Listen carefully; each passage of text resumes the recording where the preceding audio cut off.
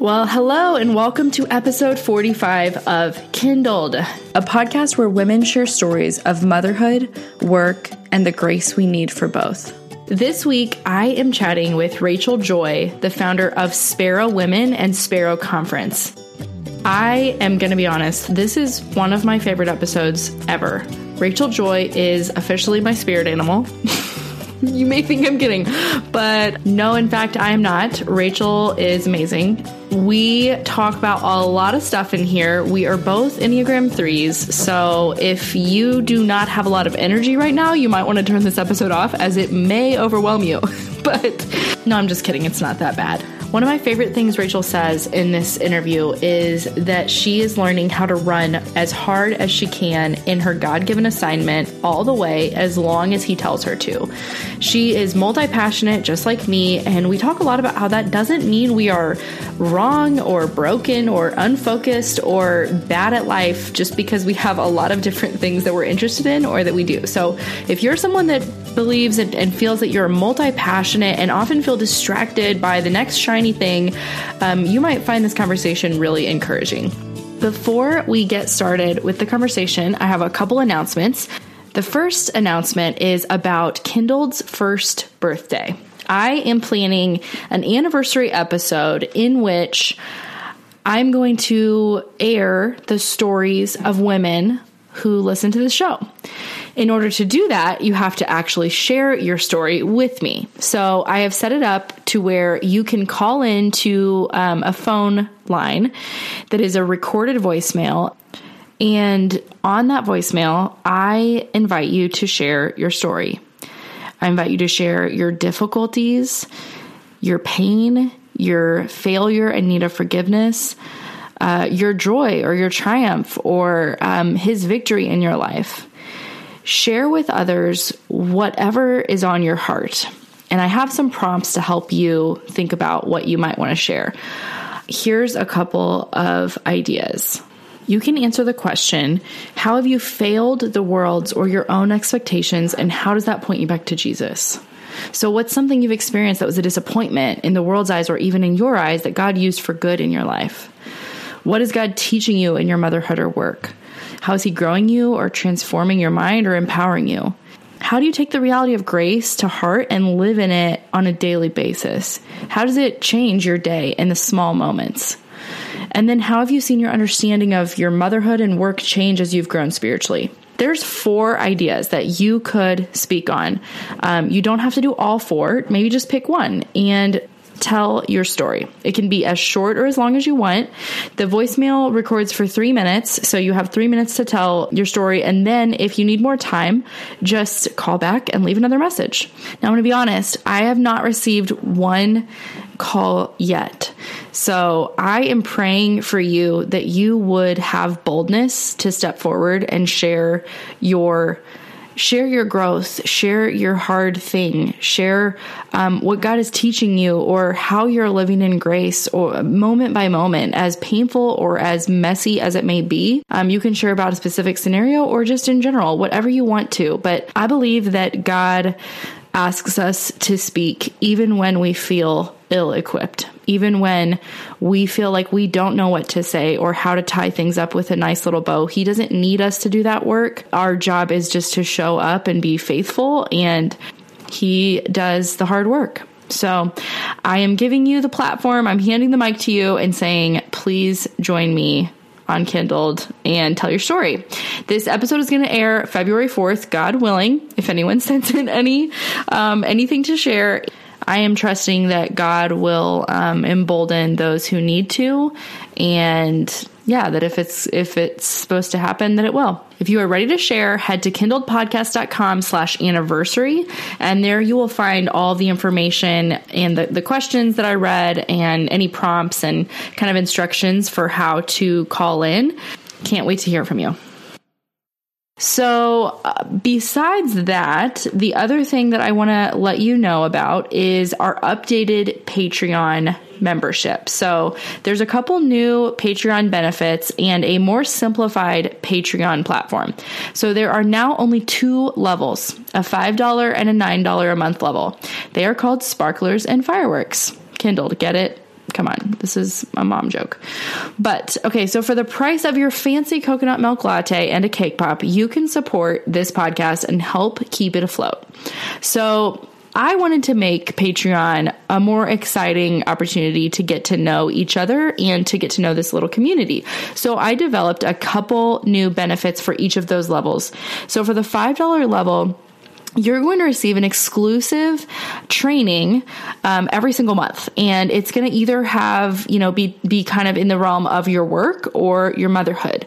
I will be also interviewing content experts and people with expertise in the areas of things like time management, balancing entrepreneurship and motherhood, parenting, and more. Sometimes it'll be me and sometimes it'll be with a guest. So this month, the training is going to be on a topic I heard from a lot of you that you wanted help on, and that is time management. So each month there will be a different training that you'll have exclusive access to if you're at that $5 level. And that's just for Patreon members only. And then if you support Kindled at the $9 fireworks level, I'm going to invite you to join my husband, Joey, and I on a monthly chat, and you're welcome to bring your husband along. This conversation is going to be a place that we can get to know members of this community and offer encouragement and advice when it comes to making marriage and family and a business work. We can't speak to everyone's experiences, but we can speak to ours. And really, I just want to get to know you guys better. And this is a way I can do that. So I'm really excited for that new opportunity and place that we're going to be able to engage with you and actually get to know people and faces. And so if you are interested in joining us and supporting us, you can learn more at patreon.com/kindledpodcast. This podcast will always be free for you to listen to. So if that's not something you can do, or you're already supporting other podcasts or ministries, I totally understand. I still want you to keep listening. This is just an invitation to take one step further and support content that you love and help it to continue on. Okay, guys, and now for my conversation with Rachel. So today on Kindled, we have Rachel Joy joining us. Rachel, thank you so much for being here. Thank you for having me. So we already just got off to the races without even doing our introductions. I would love for you to introduce yourself and your family to the listeners. Yes. So I live here in Dallas, Texas. My husband is a pastor at the Village Church in Flower Mound, and we have 4 kids. We have Addie, who's 10, Ben, who's 8, Everett is 5, and Annie Jo is 2. And so we have a very crazy, busy, full life. I'm a working mama. I started a conference that grew into a full-blown ministry and actually started as a Bible study in my home. It's called Sparrow Women, and we exist to catalyze the next generation of reconcilers, meaning peacemakers. That's so cool. So I have heard of Sparrow just through, because I'm an avid podcast listener. So I've heard about the conference. I've never been, but it sounds amazing. And you started it, you just said, from a Bible study in your home. Yes. So, yes. I mean, how do you go from Bible study to national conference? I mean, how in the world, and when did that first Bible study happen? Yeah, that first Bible study was in 2011. Okay. And then we had our first conference in 2012. And really it was a building time. If I'm really honest and vulnerable, this is what happened. And I am one that I think if you can learn from how the Lord stripped me of some things, you can see how he makes beauty from ashes is what's true about this situation. So I had gone through steps recovery at my church, and really the Lord broke me a lot of really hard things in my heart, in my life. And so I experienced freedom for the first time and felt free enough to walk in who God made me to be. I stopped comparing. So what is Steps Recovery? I don't know what that is. Oh, yeah. Okay. So Steps Recovery is a program at our church, and it's every week. And what you do is you walk through your past. You walk through the difficult things that you have experienced and really ask the Lord to redeem and recover a lot of those things. And it's really a time of healing. it's a beautiful process where you get to own your story. You get to own your story. You get to recover from it, and you get to walk in the newness of life that God's called you up into. And so because of that, I say beauty from ashes, because it was such a stripping process of me. You know, I just honestly, when I got into recovery, I was like, I don't need to be here. Like I'm all good.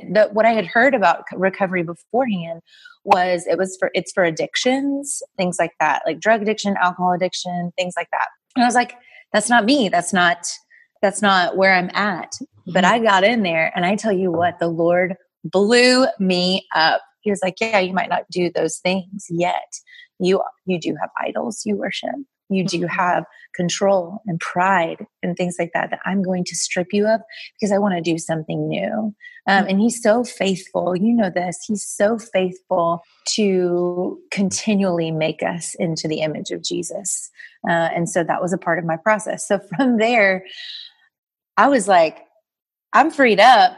I want everybody to be free. And so I invited 5 girls into my home. They were younger girls in college or right out of college. Invited them over, and girls do as girls do, and they invited their friends. So it grew from 5 to 25 in a couple of weeks, and or throughout the semester, I guess. And really what I saw happen there was what 2 Corinthians talks about, 2 Corinthians 5, and also Ephesians 2, where the gospel, when it's proclaimed, it has the ability to make peace in our hearts, right, through the blood of Jesus, but it also catalyzes us into peacemaking with others. So it talks about in Ephesians where that dividing wall comes down when the gospel is proclaimed and received. And so I saw that in that group, who the Lord brought into my home. It was a very diverse group, lots of different backgrounds and stories. Lots of really difficult things were talked about that were experienced in these women's pasts. And so as we started studying the Word of God, there was a lot of healing. People came to know the Lord through that Bible study. And so we kind of built out, okay, what did we just experience together? Truth, freedom. So truth brings about freedom. Freedom brings about a new identity in Christ. I don't have to wrestle for my identity. He tells me, informs me who I am. I'm a daughter of the King, and that means something. And that's something Christians, I feel like, throw around, like, you're a daughter of the King. But when we really take hold of what that actually means, our inheritance, what we've been given and what we're emboldened with, that means something, that means something. And so from there, we have our purpose. When we know who we are and whose we are, we immediately have a purpose. And so from there, we started this kind of grassroots, rough around the edges, real raw conference that talked about truth and talked about culture and how we lean into culture. We started at UNT, and what's funny is we had like the tiniest budget you've ever seen in your life. It was like none, zero. Mm-hmm. And the Lord just provided as he does. And I had some of my friends come and speak at it. We had worship, and the Lord was faithful to just, again, do that whole pattern of truth begets freedom. Freedom begets identity. Identity begets purpose. And so we did that over and over and over again. I did that thing with the Lord where you're like, we're never going to move from Denton. We're not going to do that because Denton's like this kind of rough around the edges town. And it was just a sweet place, and I didn't want to move. And I said, only if 2 things happen. Somebody gives us a free building to have this conference in. And number 2, that SMU, one of the colleges down there, calls and says, come bring it down. And we're going to send some of our women there. Mm-hmm. Sure enough, 2 days later, that happened. Both things. And so we moved to Dallas, and we've been there ever since. And so the conference has turned into more of a full-blown ministry, but that's how it all started. And so you asked, how did we transition from that? Mm-hmm. By the grace of God and just this burning fire in our guts that women could walk in freedom. Mm-hmm. Wow. That's really what transitioned us all. So, yeah, gosh, that's such a beautiful story. And I love what you said, that truth brings freedom. Freedom brings identity, and identity brings purpose. Yeah. And in that order, that resonates a lot with even my own story, even though I didn't start a conference. It's just so, I see like places in my life where that trajectory has gotten stalled, and I've known the truth and I've known that I was free, but I didn't know quite what my identity was yet. I was still kind of searching for, okay, what's my identity? I just don't feel, and I was telling you this before we did our intro, like that was the time for me about a year ago, really, that my identity really came into question. I was like, hold on. And God really told me, you are not your work. And that was the moment for me that was like, just everything flipped on its head. If I'm not my work, then I'm freed. And it's like that cycle that it pushes you forward into more freedom and more freedom. And okay, if I'm not my work, then I can pursue something that I'm not the best at. I can pursue something new. I can pursue something that I'm passionate about, that you've given me a desire for. And in doing that, I find much greater purpose than just doing this thing that I think I can be the best at, So I love that, just that line of thinking and experience. So that sounds like it's kind of all wrapped up in a neat little bow, but I know it didn't feel that way when you were living it, I mean, how many kids at the time did you have when that started all happening? Yeah. So we had 2 kids at the time that Sparrow launched, and now we have 4. Okay. And yes, when you say it's not been easy, just gut level honest, it has not been easy in the least bit. The thing that has kept me going is knowing that God has given me this. He has given this to me to steward. And then he's also given this to my children also. So I bring them into the work. We talk about my work as if they are a part of it. And my daughter is, now she's 10, but my kids, when the conference happens, they're there. Now, not the younger 2, because they would be running around like crazy people, but they're there. I try to bring them in, and just to make sure that they know that as believers, I think here's the thing that I guess I want to express. We are a family, and we're a part of a bigger family, a family of believers, the church. And we are here. We are sojourners on this earth. We are aliens on this earth. And we have been saved and sent. We were never, and we talk about this a lot as a family now. 2 of my kids are believers and 2 of them are not. And so, meaning they haven't come to faith yet. And so, but we talk about how God doesn't save you and then put you on a bookshelf and say, stay there and look pretty. He says, I saved you. Now go. You are to walk in the newness of life. And you are to be reconcilers and missionaries here on this earth, no matter what that looks like, no matter if that's in your home, if that's your neighbors, but we are all called to that. And so I use Sparrow as an example. I want you to come. I want you to hear the words that are being expressed on stage. And we talk about it afterwards. Now, not right after, because I'm pretty exhausted right after the conference. But I sit down with my daughter and we really talk about what did you hear that you loved? What do you want more of? And I actually draw her into this experience because, man, it's so much fuller for me as a mom to have her some part involved in this. But it has been sticky because mom guilt is a real thing. My work draws me away in some spaces and I have to be out of town sometimes. I have to be on my computer working. And so I've tried to do my best to organize my schedule, but that tug and pull, man, it is hard. And really, I just have to go back to, okay, God, you have asked me to steward this. You have equipped me for the work ahead. You have done that already. And you have also given me these sweet babies that I am to disciple them first and foremost. And I just want to love them well and love them enough to draw them into the work, Wow. Yeah. It's amazing. All of that, I identify with so much because, although our work looks very different and I'm not really traveling a whole lot for my work, I can do most of it from home.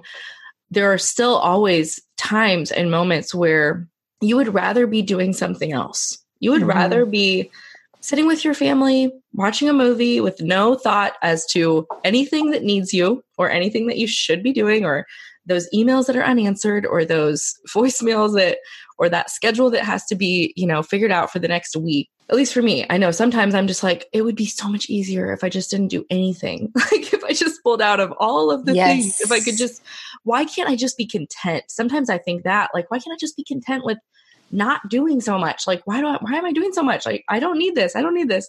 But, and I don't want to be annoying by talking only about the Enneagram. I'm not trying to do that. But I know that, like, my propensity when I'm in stress is to go to a 9, which, like, when they're unhealthy is like the lazy or lethargy and just like not doing, like, they just don't do stuff. Like, their thing is like, if they're, I have so much to do, maybe I'll take a nap.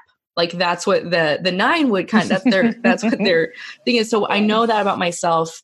That's one thing that it's been helpful to learn. Like, okay, when I feel myself going, I should just stop doing everything.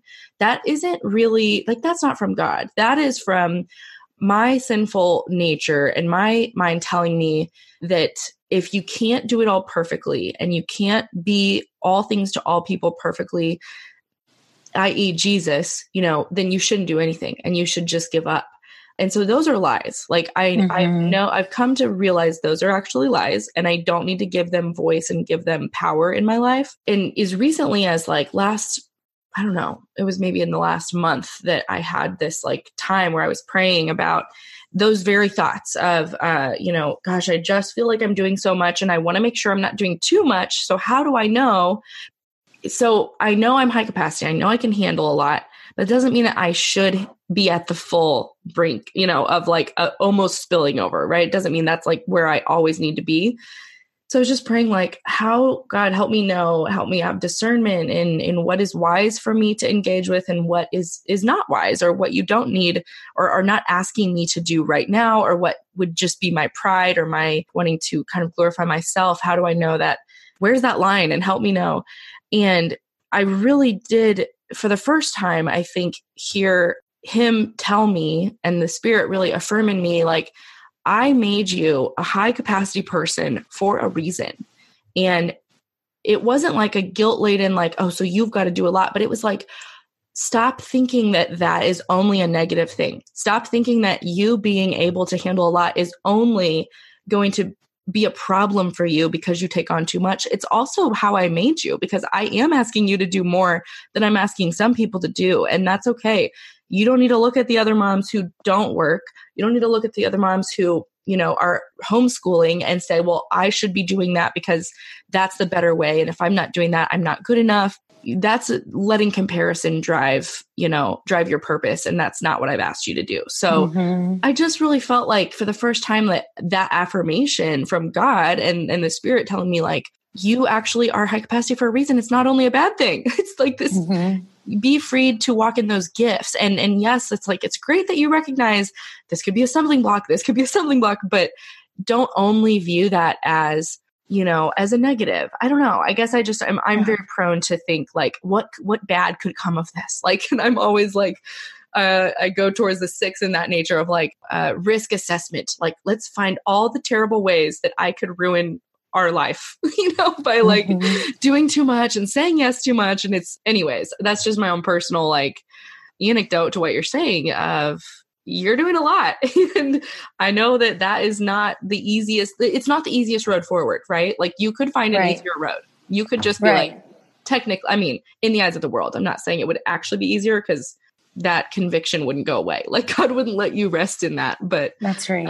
That's right. Yeah. Yeah. I am an Enneagram 3. So I do, I want to wear lots of hats. I can wear lots of hats. And so, but there's a point where I have learned the hard way to say no more often, because my friend Kat, she's a dear friend. We've been friends since college, but she said, you have an assignment. God's given you an assignment. And so, and assignments end sometimes, but overall, God's given me an assignment, and I'm going to run as long as he tells me to in that direction. discipling my children all along the way into this mission that we have here. And so that Enneagram 3, I have learned about myself. You know, some of these podcasts on the Enneagram, the Sleeping at Last songs. Have you heard this? Oh yeah. I love it. Oh my. I cannot make it through one of those episodes without boohooing. I think I can relate to a lot of the numbers, but then too, like when I specifically the 2 and the 3, man, those, it hits that place in you of, for me, it hit the place of, cause you know, it's how you coped growing up. It's how you coped with how you learned to deal in the world. Yeah, exactly. How you learn to deal in the world. And, there are parts of that grieve me. You know, there are parts of looking back and going, ooh, that makes me so sad, because I can see the pattern at which I kept that going and that I still keep it going. Right. So knowing myself as a 3, knowing that I can wear hat, but also knowing if I'm going to complete this assignment, if I'm going to do what God's asked me to do, that does mean that I can't wear those 3 hats over there. Oh, right. And that's okay. You know, that's okay. But I do, I understand. I really relate to what you said. For the longest time, I had a very difficult time going, I'm a high capacity person. That's the way God made me. And that's okay. I did really, really struggle with what's wrong with me? Why can't I just be content do the less. 1 or 2? Yeah. Why does it have to be all these things? And it's funny because the Spirit, I felt like, kept leading me to all those things. And I'm so interested in all those things. Yeah. And it really, what's funny about being higher capacity and wanting to be involved in all those things, I feel like that's how the Lord speaks to me, is through different experiences and different things and different cultures and all of these things. And so I think I'm just ready as a leader. I've been reading Brené Brown's Dare to Lead. It's I have that in my library. It's about, oh Lord, it's like a shot to the heart. But it's good because I'm ready to stand and walk in the way that He's wired me, instead of turning the finger on myself and going, you should be more like this. Yes. You should be more like that. Right. And going, this is how God made me. I'm not going to apologize for how God made me. I'm going to walk in it humbly, hearing from Him, being rooted in His word, and having people around me, a small group around me that lean in on me and push me and hold me accountable, because they know my goals. They know my goals for my family. They know my goals for friendship.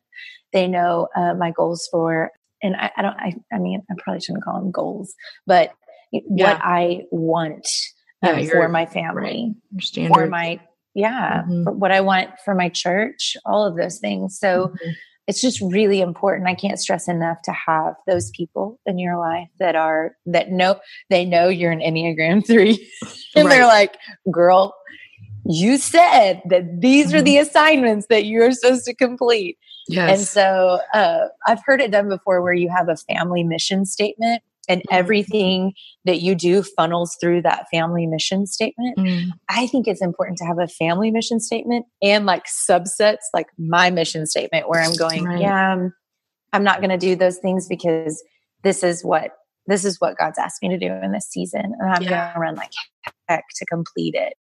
Yeah. I love that. Yeah, it's so good, man. It's really freeing to know your mission, be specific about it, and then have buckets accordingly. So for example, I'm in a season with 4 kids where I am doing Sparrow, and that is a lot. And so I have to say no more than I say yes, but I want to say yes all the time. Yeah. And so what I ended up doing was I have buckets. I have a church bucket. I have a family bucket. I have a Sparrow bucket. Those are where the Lord has called me to right now, you know? Yeah. And within churches, obviously community and things like that, but that's cool. That's it. So yeah, I love that. I mean, it becomes essential. It's not even just a good idea. It's like, you don't have a choice, and you've got to have some way to make those decisions, because they're coming at you all the time. I mean, every day I've heard the stat of like how many, I think we make like 3,000 decisions in a day. It's exhausting. Yeah, totally. It is, especially like you said, when you do feel spirit led to a lot of things that you're like, but this is how I'm growing and this is how I'm learning so much. And I want to be doing that. And it's, it's all the time kind of weighing like both, and like, yes, you can, it's not like you can only do one thing, but also you don't have to do all the things, and there's freedom for you to do that, and for you to reevaluate that all the time with God, and to ask him. And I think he's always faithful to give you an answer in some way, shape, or form, whether he just delivers that prayer request like he did for you those 2 days later, or closes a door and, or gives you a lack of peace in your spirit about moving forward. Like, I mean, that's what this having the Holy Spirit in us does for us, is we can move forward in strength and confidence, or we can just have a check and go, not yet, or not at all. We can have that, which is such a beautiful thing about being a believer, is having that, having that real map on our hearts, towards truth. So yeah, I love that. Yes. So I wanted to ask you about this. You continued to have children after you started Sparrow. Okay. So yes. I love that, like, you didn't let what you saw as this, this ministry and this assignment that God was giving you and asking you to steward make you stop having children.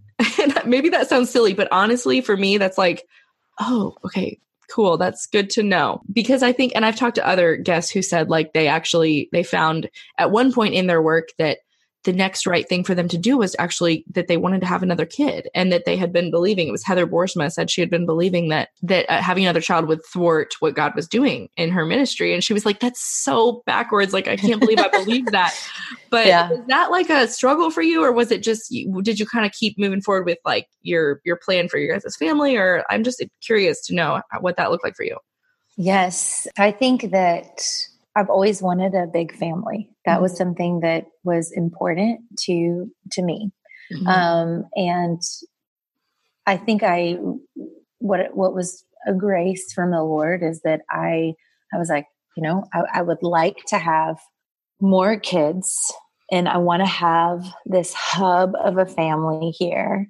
I want to build this, and maybe it's that 3 in me, probably, but I'm like, I want to build this culture in our family that's lively and joyful and big. And I laugh because it feels like Christmas morning every morning, like that kind of chaos, you know? I know. Yes. Woo! I'm the oldest of 5. So I get it. You are? Yeah. Yes, you totally get it. Was your family big growing up? No, we had 2 kids. We had 2 kids in our family, and we were 6 years apart. So, okay. Wow. Yeah. So I think on the Sparrow side of things, I knew that I really felt confident that the Lord was going to continue it. If God wants this ministry of Sparrow to continue, then he won't, like, me having children is not going to thwart his plans. And you know what's been the craziest thing? The dependence that I've been drawn into because of that. I will tell you, Sparrow has grown leaps and bounds even after having children. And I think it's going, I'm open-handed. God, you've given me these children that I am, their gifts and their arrows, and I want to love them and serve them and disciple them. And I have this ministry over here, but these children this is my hub. This is my priority. Yet I also have this huge ministry that you've given me. And I'm so grateful. It created this dependence of like, if you want this to continue, God, please do your will. And the trust that had to happen there and what he did with it was far better than what I could ever do, ever control, ever what he has done through Sparrow. There have been times when I'm like, only you, God, only you could have done that, because no part of me could have achieved that at all. And so I do think that there's an element of just trust, dependence. and God being God and me being me. And I think me being okay with being me, that I can't achieve that thing into success, you know?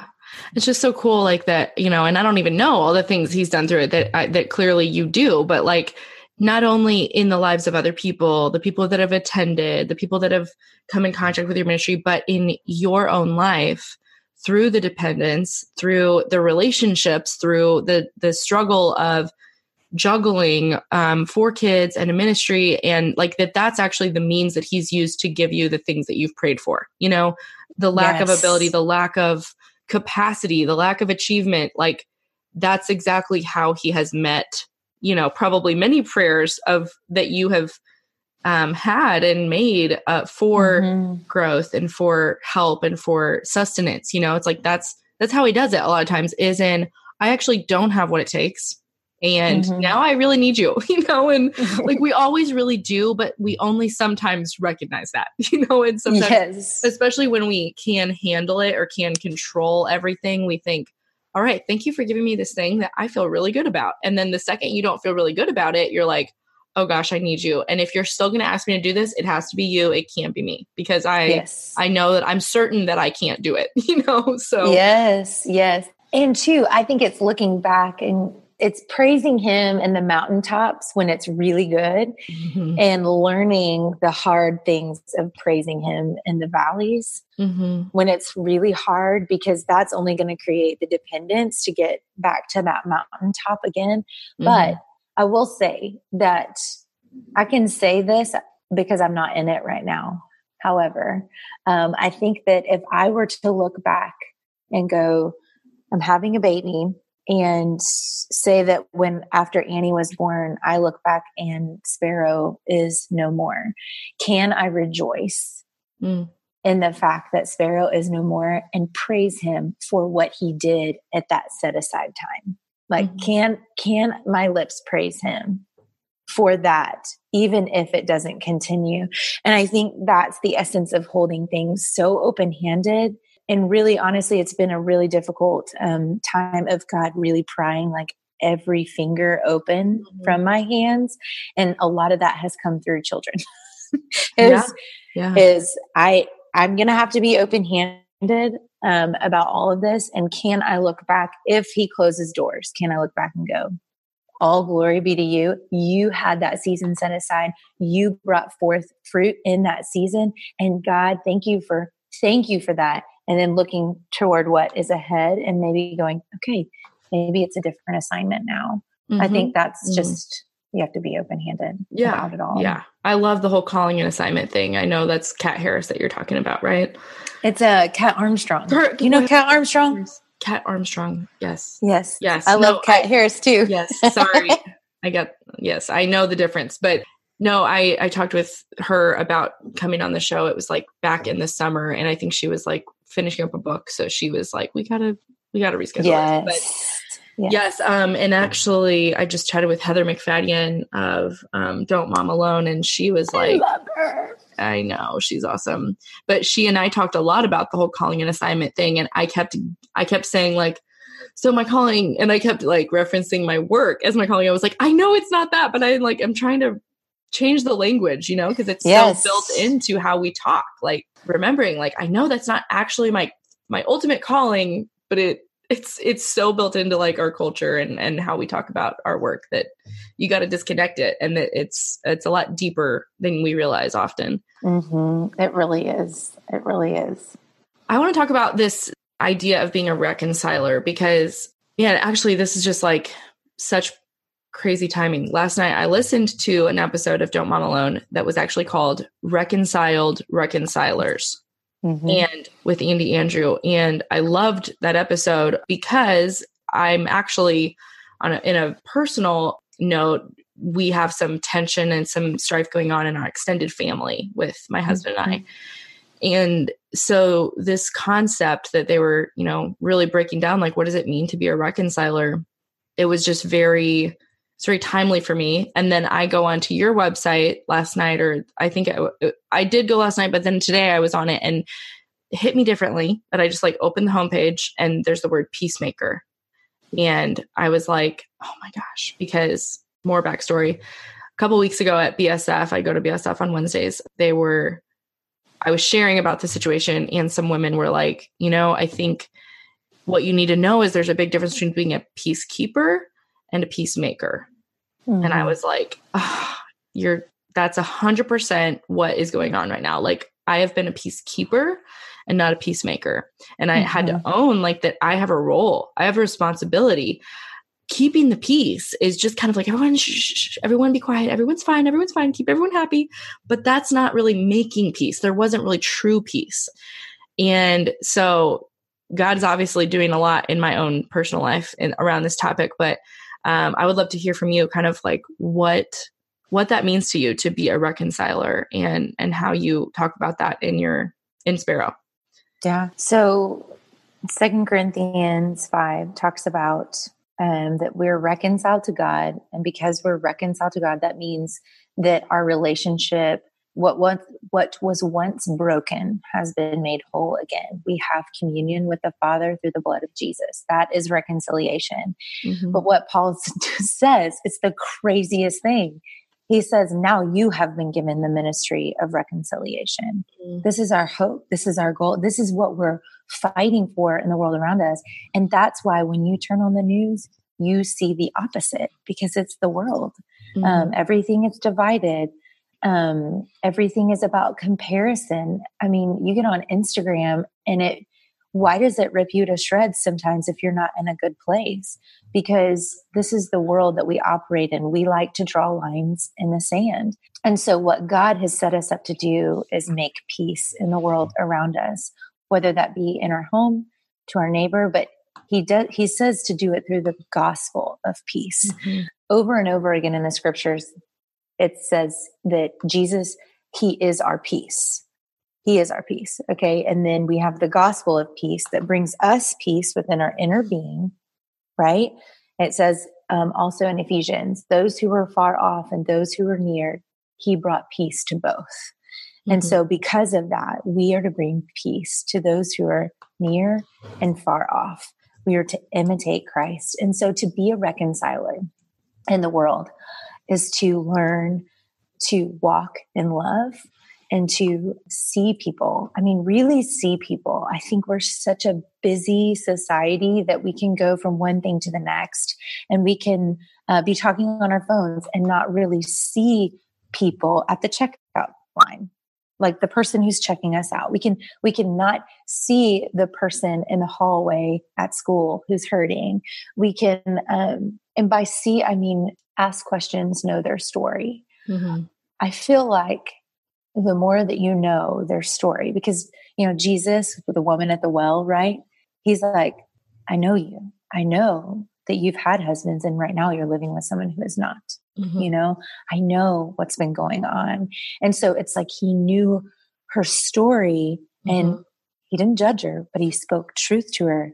Mm-hmm. And he, by that, brought peace there, mm-hmm. to where she's running back into town. Right. And she's like, I met this man, he brought me peace, and so on and so forth. So we are to be reconcilers in the world, bringing peace to those around us through the gospel of peace. Mm-hmm. It's hard. I mean, and this is more than we have time for today, but what the gospel does is it breaks down every dividing line, every division. That's what it says in Ephesians, everything, every division. So if the gospel breaks down every division, and I am put on mission as a reconciler, that means I can lean into really hard things and make mm-hmm. peace, because I know him who is perfect peace.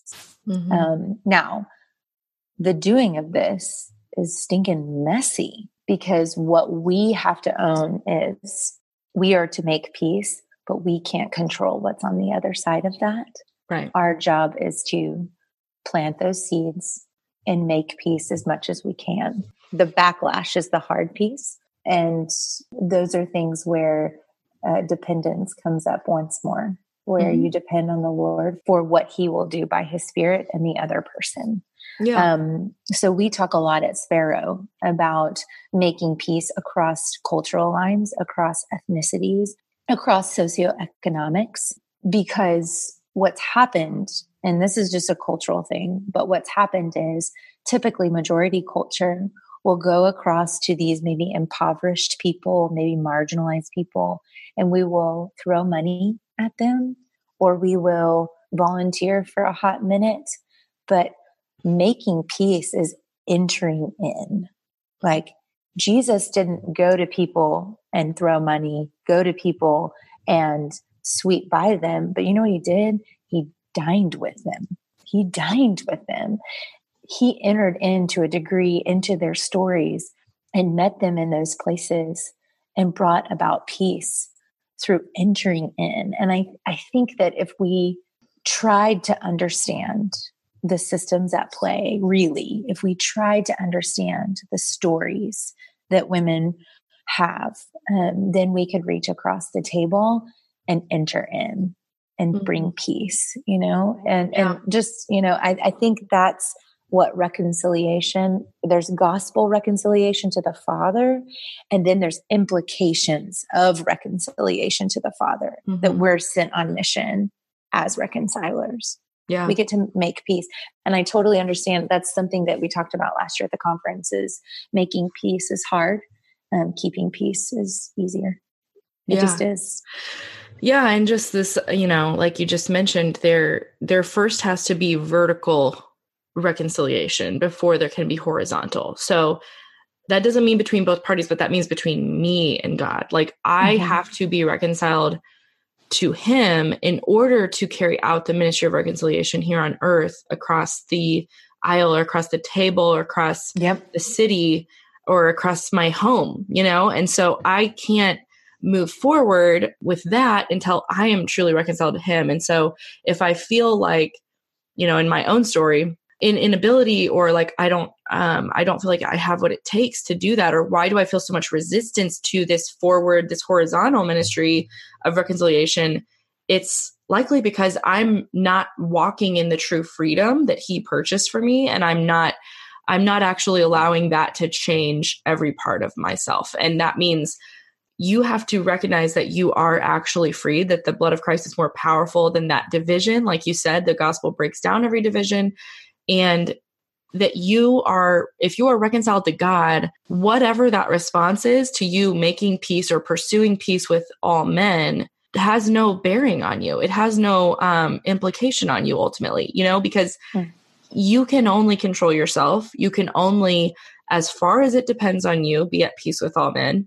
And so that's what we have to do. And like you said, the hard part is not requiring and not having the unset expectation of what the response should be or will be to that. And that is where, like you said, we have to depend on him and have to recognize and trust that ultimately we cannot make peace. The only one who can is Christ, even on earth. We can pursue peace and we can image him in that way, but we cannot create peace in the heart of the other person or the other community or whatever. We are not able to restore them to God. That's God's work alone.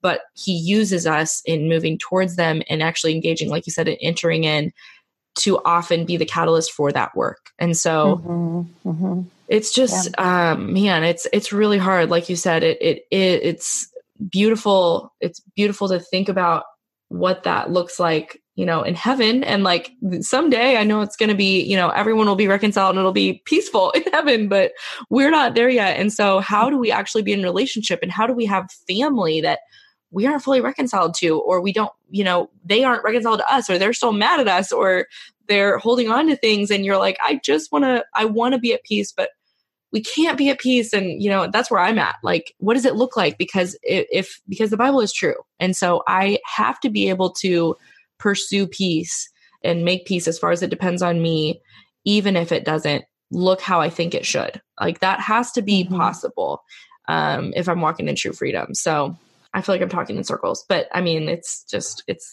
reality of this world, right? It is.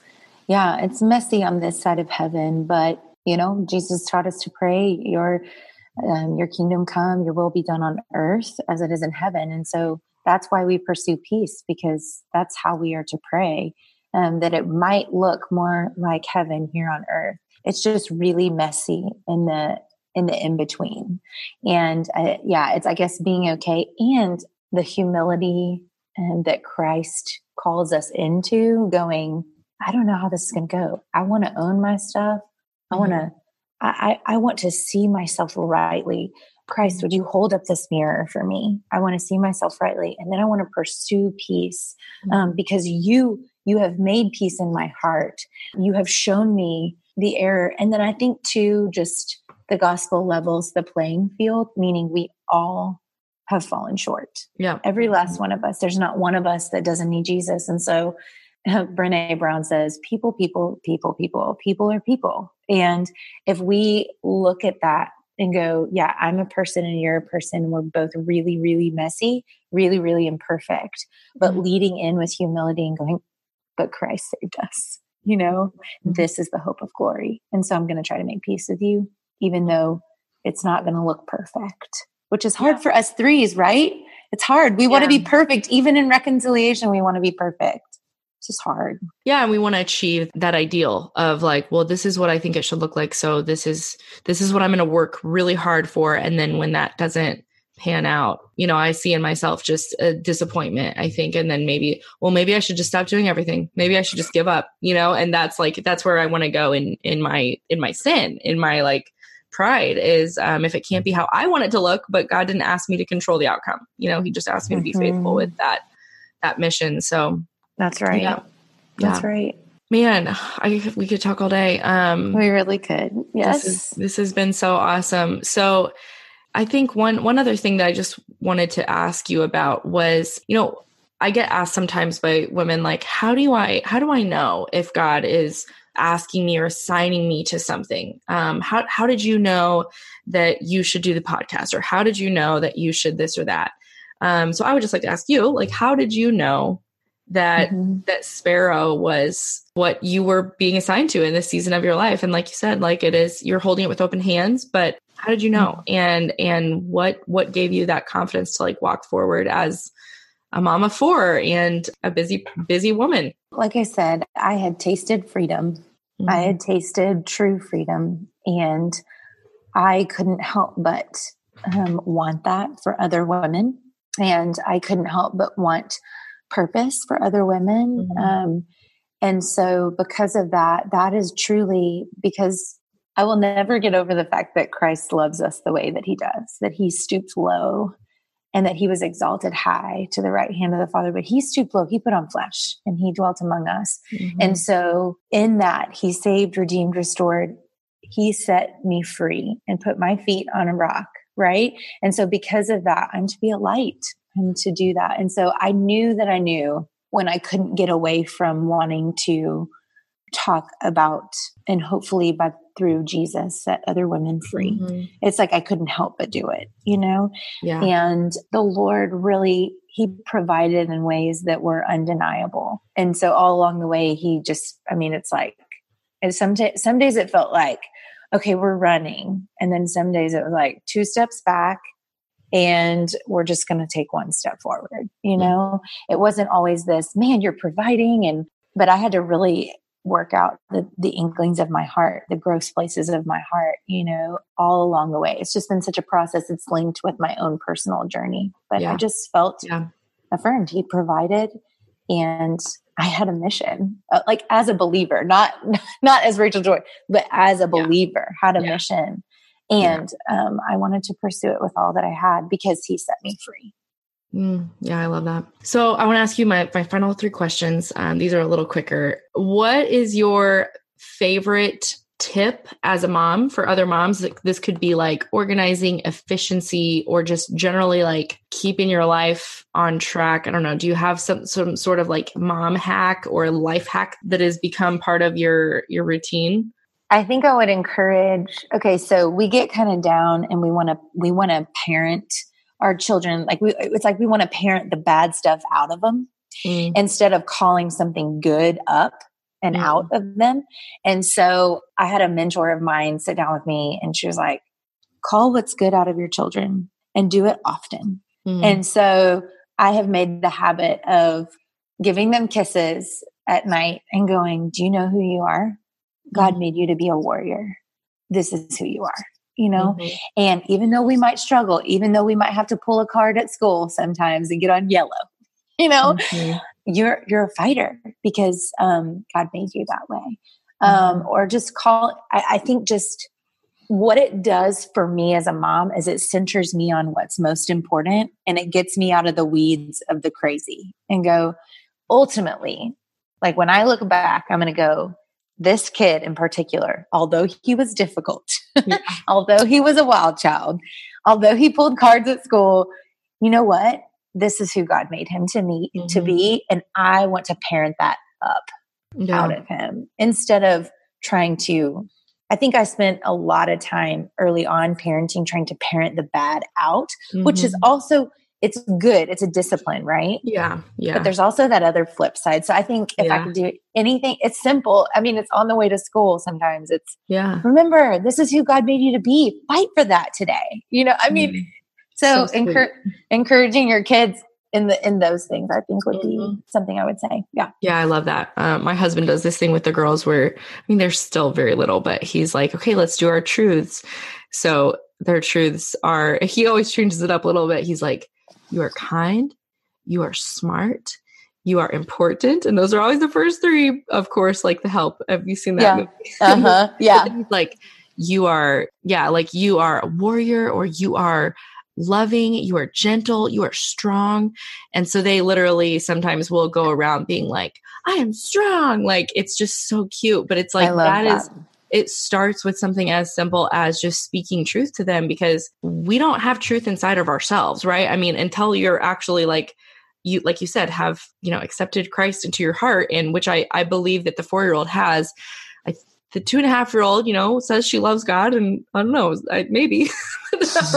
It's just really cool to see them, like, I don't know, echo back, and then that become a part of them, that become a part of their identity and who they believe they are and what they believe. They're saying it themselves and they start to believe it, because if you're told something enough times, you'll believe it.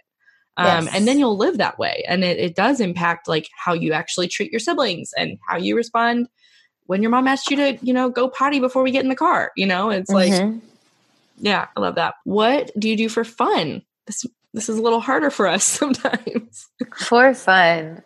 You're like, work, because I love it. I actually met with a woman yesterday who's been a mentor in my life for quite some time. Anyway, it was funny because she was like, when's the last time you painted or drew anything? So that's like, when I'm in a healthy place, I'm doing those things. And so I said, it's been a really long time. I've been working really hard. And so for fun, and again, I draw the kids into some of that, like watercolor. Do you know Ruth Chow? Oh my Lord, have mercy. I'm like, I wish I could paint like that. But anyway, that's what I do for fun. Anything artistic, anything like that. I just love it. Yeah. Cool. Same. Yes. I love painting. I was going to be like, does painting a room of my house count? But no, that does not count, because that's achieving. That is trying to do and do. Yeah. So how do you rest? How do I rest? That's a really good question and very timely. My husband's on sabbatical right now, so he's had 8 weeks of rest from work. I don't rest often. I wish I did more, but how I rest is probably the same. Art. Having fun. Yeah. The art or reading a good book. Like I'm just, sitting in my living room, kids running around and reading a book, I think is a happy place for me. So, yeah. That's good. Well, Rachel, thank you so much for joining us. And where can people find more about Sparrow Conference and you, and where should they go online? Yes.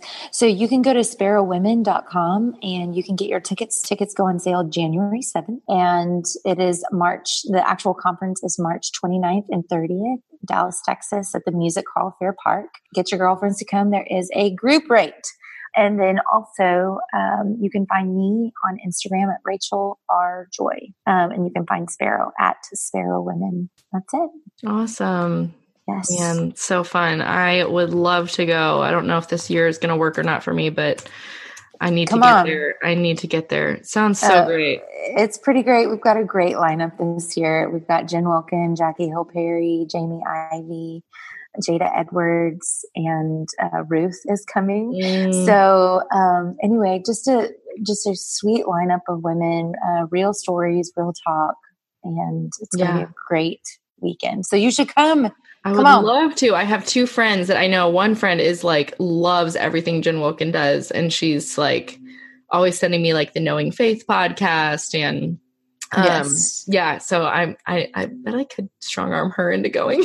Come on, let's do it. She's a peacemaker. So I would be like, you have to go to stay with my friend. And then she'd be like, oh my God, no. That's funny. The other one is an 8 and that might not go over so well, but no, that's too funny. Well, it was so fun to talk with you and meet you. Thank you so much. Thank you for having me. I hope you guys loved that conversation with Rachel as much as I did. Now, I am so excited to tell you that Sparrow gave us a discount code for you to receive 10% off the ticket price from early bird up to the conference day. And that code is Kindled. So if you go to their website at sparrowwomen.com, you can register for the conference. And with the code Kindled, you will get 10% off. This conference is going to be awesome. There are so many amazing speakers coming, including Jada Edwards, Ruth Cho Simmons, Jackie Hill Perry, Jamie Ivey, Jen Wilkin, Lauren Chandler, and so many more. I am going and I am bringing a friend. So if you want to meet me there, go to sparrowwomen.com and use the code Kindled to get 10% off. Okay, guys. So until next week, I'm signing off, and I've never said that before, but next week I am chatting with Heather McFadden of the Don't Mom Alone podcast, and this is an interview that you're not going to want to miss. So I will see you back here next week. Bye.